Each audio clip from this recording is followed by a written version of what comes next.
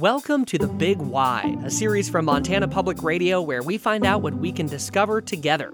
I'm your host, Austin Amistoy. This is a show about listener-powered reporting. We'll answer questions, large or small, about anything under the big sky. By Montanans, for Montana, this is The Big Why. Today we're talking about the small central Montana town of Denton, population about 200. And to do that, I'm here with reporter Aaron Bolton. Hey, Aaron. Hey, Austin. So, Aaron, tell us why we're diving into Denton today. Well, a wildfire burned through the town back in December of 2021. It burnt over 10,000 acres and destroyed 25 homes. And a listener wanted to know, how is the town of Denton rebuilding?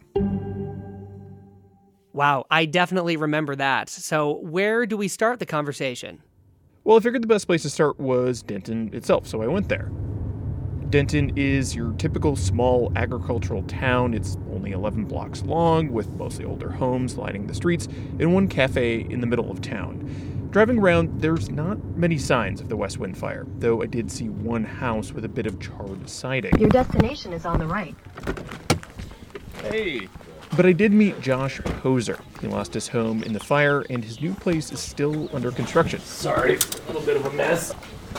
His family's been living in a camper for over a year while they build. And we have a little heated room in the shop that it's a little bit of an extension. We don't need it quite as much now that it's getting warmer, so. Poser says it's been rough with two little girls and their black lab all crammed into the camper at night. He says many people who lost homes here are rebuilding outside of town, but he's committed to staying right here. Wow, that is some impressive dedication. If others are moving out of town, why did Poser decide to rebuild in the same place? Denton is his hometown, and he moved back here with his wife Robin to raise their family. When I visited, Robin and the girls were playing on a swing set in their yard. It's easy to see why they like it here, as it's a quiet, safe place to raise young kids. Their new house is framed but is still unfinished on the outside and inside.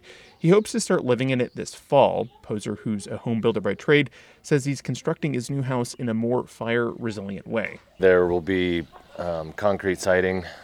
Hardy siding is what we're going to use, which is obviously fire-resistant. Metal flashing around the bottom, metal soffit and fascia, metal roof. Just things on the outside that are definitely going to slow it down compared to before we had, everything was wood. Wood windows, wood siding, wood everything. So it was a recipe for disaster. Poser also removed a lot of bushes on his property, and he's laying gravel around his new home's foundation to make sure nothing flammable will burn close to the house. All good tactics for fire resiliency, according to experts. Okay, so Poser's working to make those changes as he rebuilds, but did you get a sense while you were in Denton that others in the area are using fire-resistant construction methods too? Poser says he hasn't heard much talk about it. Yeah, I don't know that there's been a lot of talk about anything besides like just fighting the fire. But officials are trying to change that. The Montana Department of Natural Resources and Conservation hired Annika Pala to help homeowners in central and eastern Montana assess their home's wildfire risk and what they can change to lower the potential for it to burn down. Pala says that work hasn't made its way to Denton yet. My goal is to come back to Denton and walk with homeowners to do that eventually. So we're getting there. It's just a slow and steady process, yeah. So there's at least some appetite to help homeowners and communities build in a fire-resistant way. But this conversation has me wondering, why was the West Wind fire that burned Denton so destructive in the first place?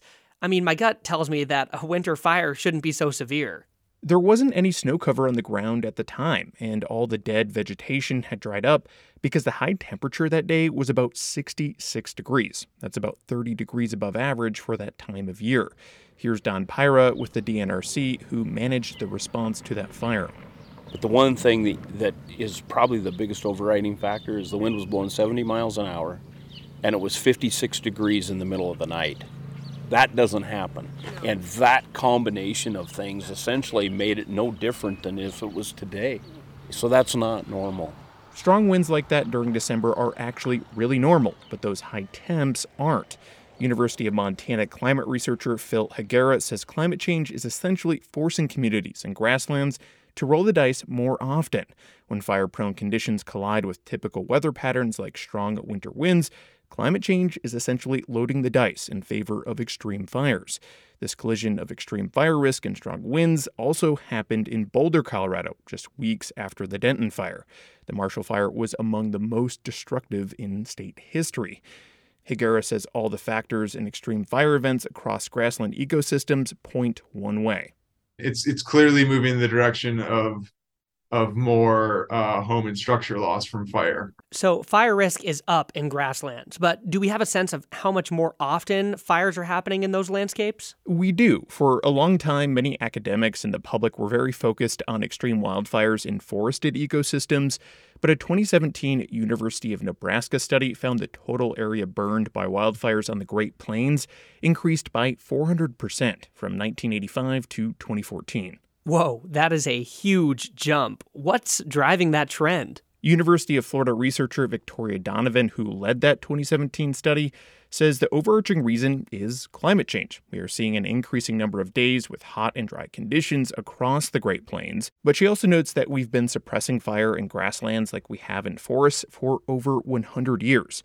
That's given woody vegetation like shrubs and trees such as the western red cedar a chance to expand their range. It generally existed in kind of ravines or gully areas where fire wasn't penetrating. And so it was largely controlled by frequent fires moving through grassland. So as we have suppressed fire over the last century or more in these areas, we're seeing that it's able to rapidly expand out into grasslands. That extra woody vegetation on the landscape produces more extreme wildfires, and also fires that are capable of sending hot embers in the air that can start other fires and ignite homes, making wildfires harder to control. Wow, that definitely sounds like a future we want to avoid. Is there anything we can do now to prevent those more destructive fires?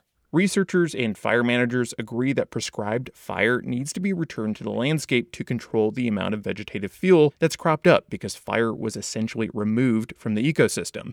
But there will still be more hot, dry days, and that means people and communities need to start thinking about how they can become more resilient when wildfires do happen. Individuals can build more resiliently or retrofit their homes, like Poser's doing in Denton. But many experts say states and localities need to adopt codes and zoning that mandate that kind of construction in fire-prone areas, and also provide funding to help people get that work done.